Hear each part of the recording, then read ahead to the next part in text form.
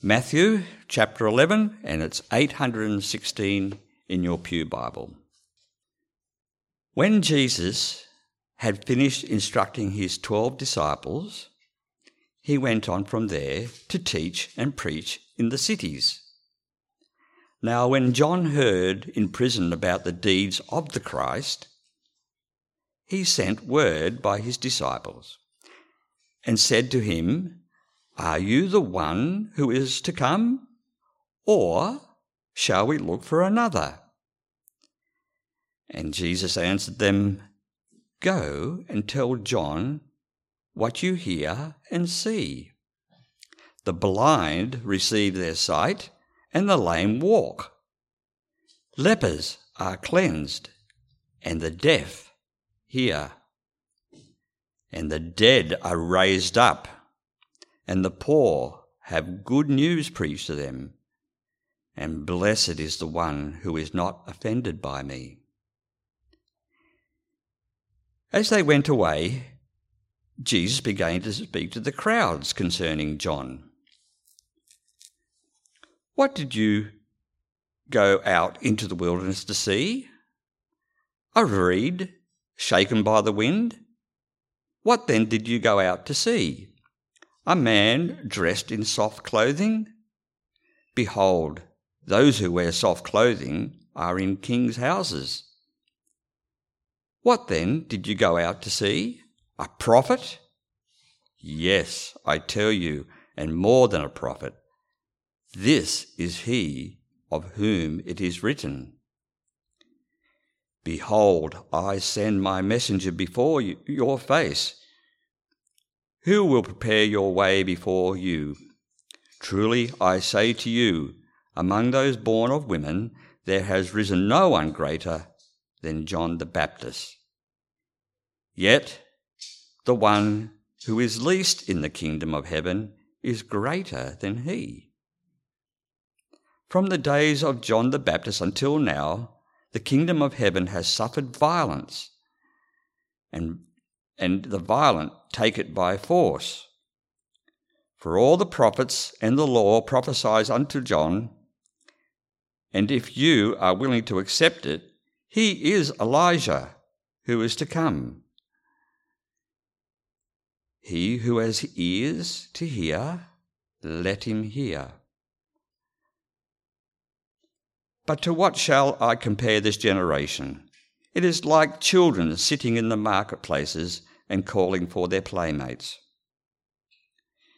We played the flute for you, and you did not dance. We sang the dirge, and you did not mourn. For John came neither eating nor drinking, and they say, 'He has a demon.' The Son of Man came eating and drinking, and they say, 'Look at him, a glutton and a drunkard, and a friend of tax collectors and sinners.' Yet wisdom is justified by her deeds." Then he began to denounce the cities where most of the mighty works had been done, because they did not repent. "Woe to you, Chorazin! Woe to you, Bethsaida! For if the mighty works done in you had been done in Tyre or Sidon, they would have repented long ago in sackcloth and ashes. But I tell you, it will be more bearable on the day of judgment for Tyre and Sidon than for you. And you, Capernaum, will you be exalted to heaven? You will be brought down to Hades. For if the mighty works done in you have been done in Sodom, it would have remained until this day. But I tell you that it will be more tolerable on the day of judgment for the land of Sodom than for you." At that time, Jesus declared, "I thank you, Father, Lord of heaven and earth, that you have hidden these things from the wise and understanding and revealed them to little children. Yes, Father, for such was your gracious will. all things have been handed over to me by my Father, and no one knows the Son except the Father, and no one knows the Father except the Son, and anyone to whom the Son chooses to reveal him. Come to me, all who labour and who are heavily laden, and I will give you rest. Take my yoke upon you and learn from me, for I am gentle and lowly in heart, and you will find rest for your souls. For my yoke is easy and my burden is light. There's something really nice here about what Jesus does as we step into chapter 11 of Matthew's Gospel. He just sent out his 12 disciples, if you recall where we were, and then he spoke quite generally about mission broadly that all of us can expect, this mission to proclaim that the kingdom of heaven is at hand, as he put it in chapter 10 and verse 7. And the next thing that Jesus does, he himself gets back on task with that same message that he's been speaking about all this time since chapter 4. Like Jesus isn't above this work of the harvest that he just asked his followers to go and set about. No, verse 1, when Jesus had finished instructing his 12 disciples, he went on from there to teach and preach in their cities. And he is teaching and preaching all the way through. There's been an awful lot of wow stuff going on along the way, but nothing seems to stop Jesus in his main mission to preach and teach his basic message that the kingdom of heaven is at hand. And as if to now be taught about that kingdom, in verse 2, John the Baptist's disciples pop up again in the narrative, and they need more teaching. They bring a question that suggests that, I don't know, either they can't make sense of Jesus' mission or his message about that kingdom, or if they do understand it, then they're not so sure that Jesus is the right guy to bring in that kind of kingdom. One way or another, they're not sure if they should be expecting Jesus, verse 2, or someone else. And when John heard in prison about the deeds of the Christ, he sent word by his disciples and said to him, "Are you the one who is to come, or shall we look for another?" It's a good question, but it's an interesting question coming through John's disciples via John, because one thing we can be clear on is that John himself had known that Jesus was the one to come. No question about it. We saw it back in chapter 3, actually, in our earlier series in Matthew, the Christ. It was quite a long time ago we were there, but to jog your memory, in John chapter 3 and verse 14, Jesus came to John to be baptised in the river during John's ministry, and John would have prevented him, saying, "I need to be baptised by you, and do you come to me?" Yes, John knew full well who Jesus was, and that he was the one to come. He was the one that John's whole ministry was directed towards. Everything that John did was to testify publicly to the world that the one was coming, and then to point him out when he came. Such that in the Gospel according to John, we read this about John the Baptist and Jesus. John chapter 1, verse 29, the next day John the Baptist saw Jesus coming toward him and said, "Behold, the Lamb of God who takes away the sin of the world. This is he of whom I said, after me comes a man who ranks before me because he was before me. I myself did not know him," John says, "but for this purpose I came baptizing with water, that he might be revealed to Israel. And John bore witness," the scripture goes on, "I saw the Spirit descend from heaven like a dove, and it remained on him. I myself did not know him, but he who sent me to baptize with water said to me, 'He on whom you see the Spirit descend and remain, this is he who baptizes with the Holy Spirit.' And I have seen and I have borne witness that this is the Son of God." This was John's function, having been sent by God to identify Jesus to the world. So yes, Jesus was known. John the Baptist knew that this is who he was when he first baptized him. This was the one to be expecting. So it would seem, therefore, in Matthew chapter 11 now, a little bit later, with John now in prison by this stage, either John's losing hope or losing patience in what God had revealed to him about Jesus and sent John to reveal to us about Jesus, or John is sending his disciples to Jesus with this question for their benefit, and then for our benefit too through all of this. The question is, I notice, in the first person plural form, should we expect you, Jesus? Jesus answered them, "Go and tell John what you hear and see. The blind receive their sight, and the lame walk. Lepers are cleansed, and the deaf hear, and the dead are raised up, and the poor have good news preached to them.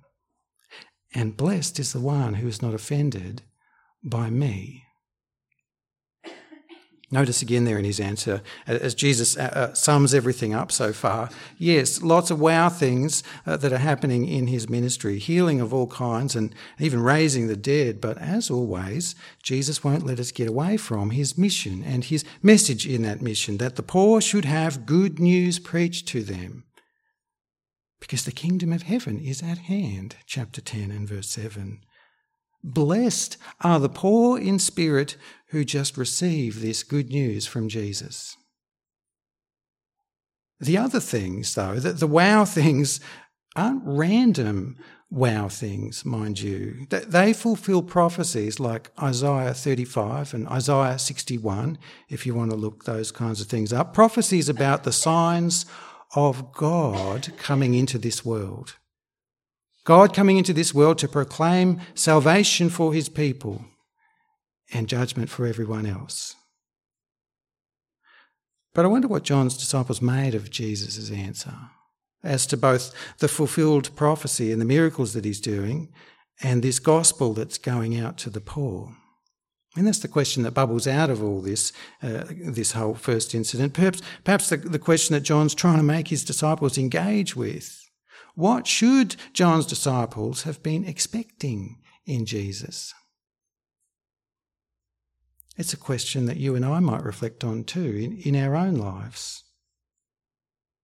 But meanwhile, John's disciples go back to him, we would think, verse 7, or perhaps they just wandered off. Anyway, Jesus then asks his followers, or the crowds around him, what were they expecting from John? In verse 7, as John's disciples went away, Jesus began to speak to the crowds concerning John. What did you go out into the wilderness to see? A reed shaken by the wind? What then did you go out to see? A man dressed in soft clothing? Behold, those who wear soft clothing are in kings' houses. What then did you go out to see? A prophet. Yes, I tell you, and more than a prophet.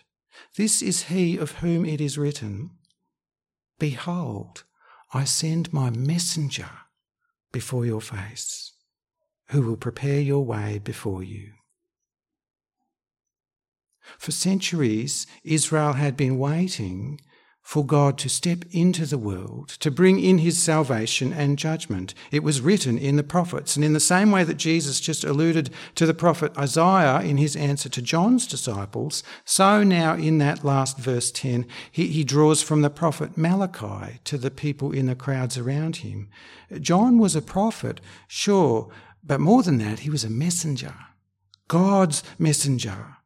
The messenger of God, foretold in the scriptures, that is, sent ahead of him to let everyone know that the Lord himself was about to come. That's what Jesus is talking about here in verse 10. He actually recrafts this old scripture from Malachi just a little bit, as if it was something that was said between the Father and the Son. In the original scripture of Malachi 3 verse 1, it's just God speaking of God. Behold, I send my messenger, and he will prepare the way before me, said the Lord God in Malachi 3:1. Just like the prophet Isaiah that Jesus drew from in verse 5, so too the prophecy through Malachi that he picks up in verse 10, it's about the coming of the Lord. Malachi goes on too, further about this messenger who comes first, a mysterious Elijah figure, which is what Jesus is then pointing us to in verse 14. Malachi 4 verse 5, "Behold, I will send you Elijah the prophet before the great and awesome day of the Lord comes." That is, in Hebrew, before the great and awesome day of Yahweh comes. So what Jesus is saying to the crowds here in Matthew 11 is that what they should have been expecting about John the Baptist is that he was this messenger, the Elijah figure sent to get everyone ready for the coming of no less than Yahweh the Lord. That John's whole ministry was about that, about preparing the way for God. And sure enough, God the Son, as John the Baptist had so clearly testified of Jesus at his baptism, was now here. You might wonder as you try to process all this in Matthew 11 why John himself then had once said that he wasn't the Elijah, the prophet. In John chapter 1, if you know that text, he was asked if he was Elijah the prophet. He said no. And yet why Jesus here then says that he was. But they could well be two perfectly valid answers, just from different angles to the question around person and role. John may have simply meant that he wasn't Elijah reincarnate, but Jesus makes it clear that John has fulfilled the role of the Elijah who was to come. And while we tend to get hung up on that whole John and Elijah thing, actually Jesus is talking about the ministry of that messenger figure to declare the day of the Lord. In other words, him. And so really Jesus is making this all about him. What everyone should have expected of John out there in the wilderness baptizing in the river is that John was pointing them all forward to him. Or in other words, the whole point of John was Jesus. And the even grander part of that claim, using these old scriptures like Isaiah in verse 5 and Malachi in verse 10, is that Jesus is claiming in all of this to be God come into this world. Because those old prophets foretold those things, and they foretold those things as a curious mix of God's anointed one coming into the world, and yet of God himself coming into the world. The messenger who would pronounce and announce that this has now happened, John the Baptist, had witnessed that most curious mix of things unfold. God the Father told him that the man he was baptizing in the river, on whom the Spirit of God came to rest, was God the Son. It therefore seems quite fitting, given what Jesus is saying about himself here, that he then brings our focus back, as always, to the kingdom of heaven. Why would he go on to speak of anything less now that he has come? Truly I say to you, among those born of women, there has arisen no one greater than John the Baptist, yet he who is least in the kingdom of heaven is greater than he. If the least person in the kingdom of heaven should be greater than anyone born on earth, then suddenly all our hearts should desire, all we really need is just to be included in that kingdom, even if we're the least. Isn't this an exciting thing to hear for plain old sinners like you and me? How much this text all glorifies Jesus for what he came to do. And how high Jesus lifts up every poor person in spirit, verse 5, who just receives his good news. Blessed is the one who is not offended by Jesus, for he has come to grant them the kingdom. In verses 13 and 14, Jesus marks out for us a clear changeover of two different ages in regard to this gospel truth. The law and the prophets that had come before all promised this coming of God with his salvation and judgment. But in John's coming, a new age has been signalled. The Lord has now come. The kingdom of heaven is now at hand. Repent and believe the good news. He who has ears to hear, let him hear. What the law and the prophets had promised, John has now announced. And yet, as Jesus has been careful to remind us and point out to us through these chapters too, not everyone is going to receive the good news of his kingdom. But nevertheless, that's what everything comes down to. And so that's what Jesus goes on again to explain, that there is salvation for those who will receive his gospel, repent of their sin and turn to him, but that otherwise everyone remains condemned in their sin, facing God's judgment. That's the context of those scriptures Jesus just pulled from in Isaiah 35 and Isaiah 61 and Malachi 3 and Malachi 4. That's the context. The coming of the Lord to bring salvation from what will otherwise be his judgment. So what else should we expect Jesus to now go on and preach and teach about? And he does, verse 16. But to what shall I compare this generation? It's like kids sitting in the town square singing out to their mates. We played the flute for you and you didn't dance. We sang a dirge and you didn't mourn. For John came neither eating nor drinking, and they say, he has a demon. The Son of Man came eating and drinking, and they say, look at him. A glutton and a drunkard, a friend of tax collectors, a friend of sinners. Yet wisdom is justified by her deeds. John's message, by the way, back in chapter 3, if you want to look it up later, has been the very same message of Jesus in chapter 4 and ever since. Repent, for the kingdom of heaven is at hand. But plenty of people rejected both John and Jesus. Not for their clothes, though, not for their lifestyle. It was their message that they would not receive. No matter how God tries to deliver this simple truth, some people just won't receive it.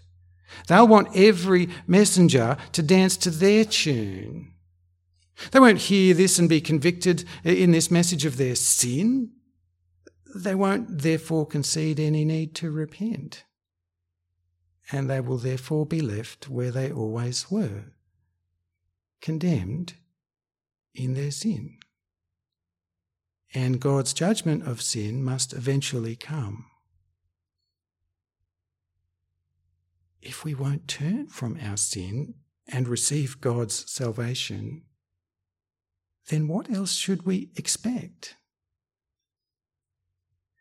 And since Jesus has come, God the Son revealing himself to us in all kinds of wonders like healings and raising the dead and has told us and has shown us God's salvation to all who simply repent and trust in him, how much easier it should be, how much clearer it should be for the people living in this age that was marked in by John the Baptist that they must repent of their sin and be saved.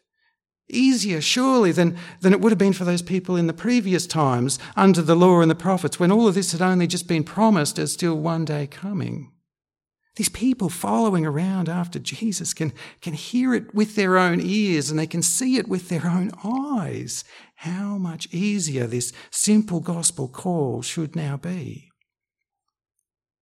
And we too, in the bright light of these scriptures, can also know precisely what God must do on the matter of our sin, but yet has done for our salvation.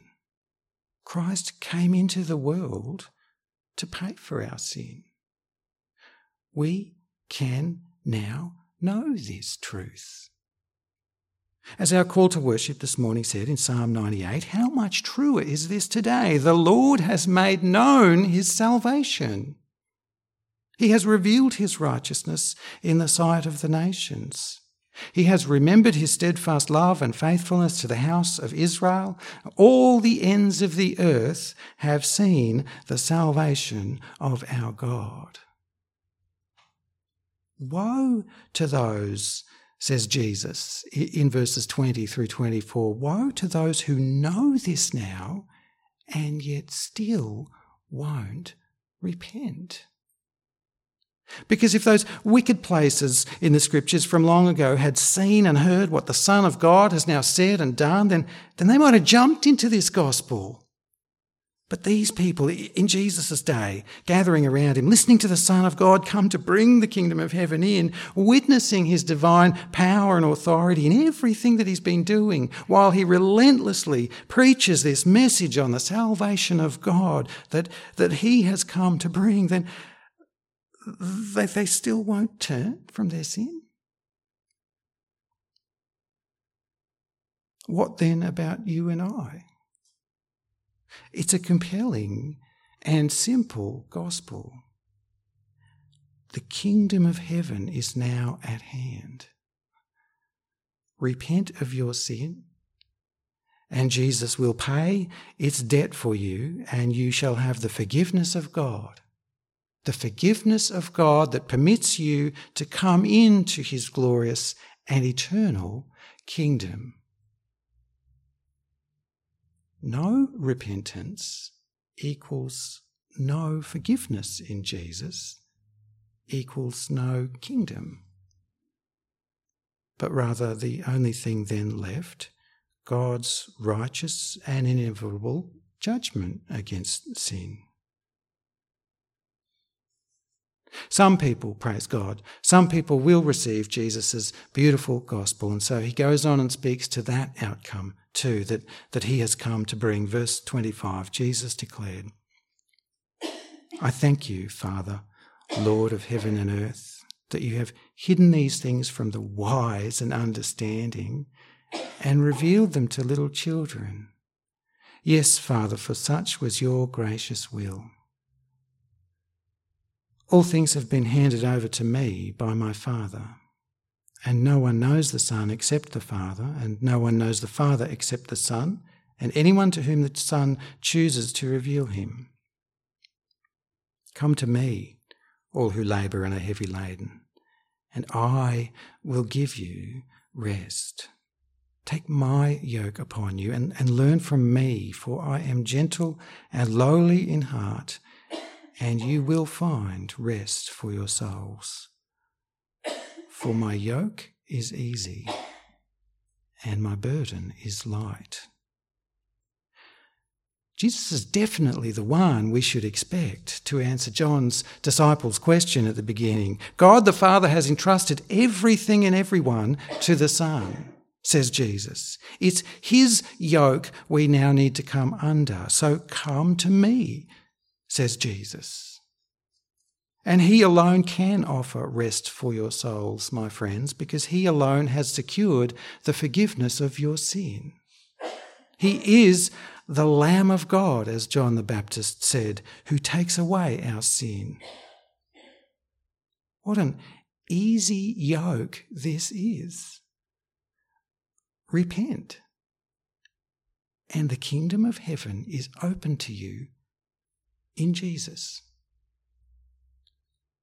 So John the Baptist and his disciples and the crowds gathered around Jesus and Jesus' disciples who he was talking about in chapter 10, and you and I and everyone else in this world too, this is the Jesus we should expect.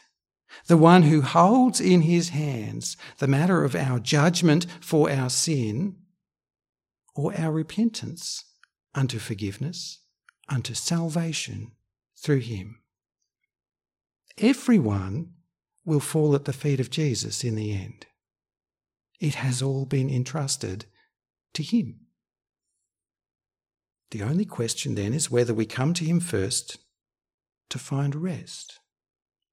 Will we have the forgiveness of our sin unto salvation and into his kingdom, or will we refuse Jesus and perish in the judgment of our sin?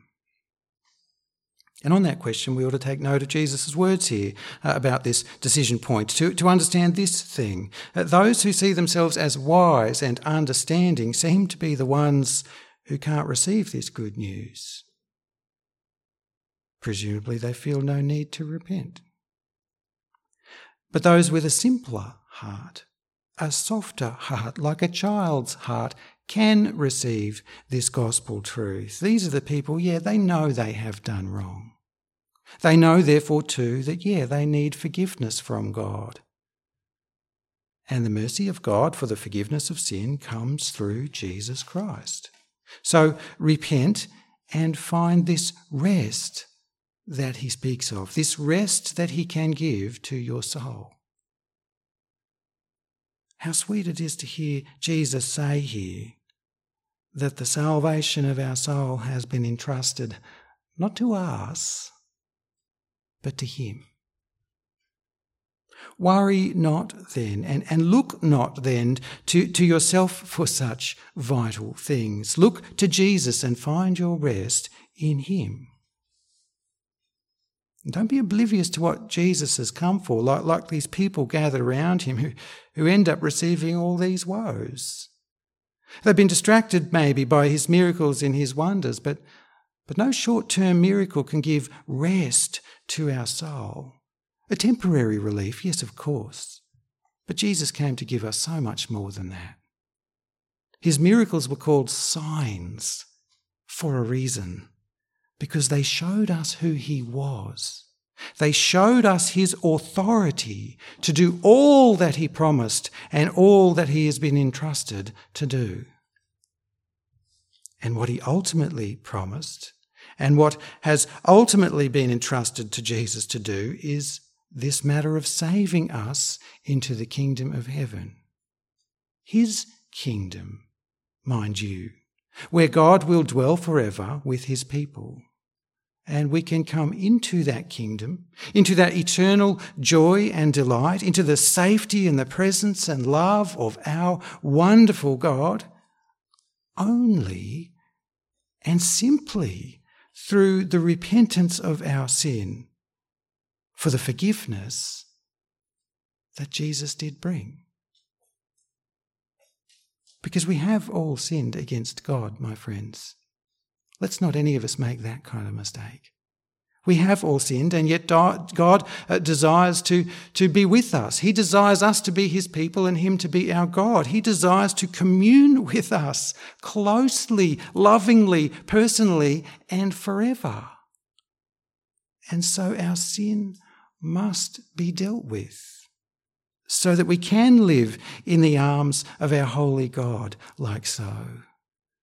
And by his grace to us in Jesus Christ, we need only acknowledge our sin and turn from our sin in repentance. And in Jesus' name, the kingdom of heaven can be ours. Through Jesus, the kingdom of heaven, ours. Is that what you have been expecting of Jesus? Read through what Jesus says in this gospel and don't expect anything less.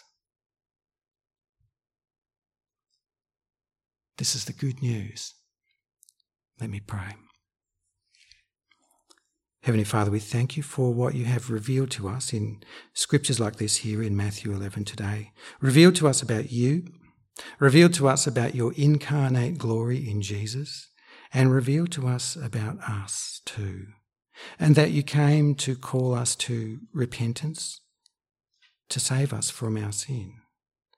We thank you too for the way we know how this gospel ends from our previous series, that Jesus was offered like a lamb to pay the penalty for our sin, that your righteous wrath that we have incurred in our sin has been satisfied when Jesus Christ died for our sin.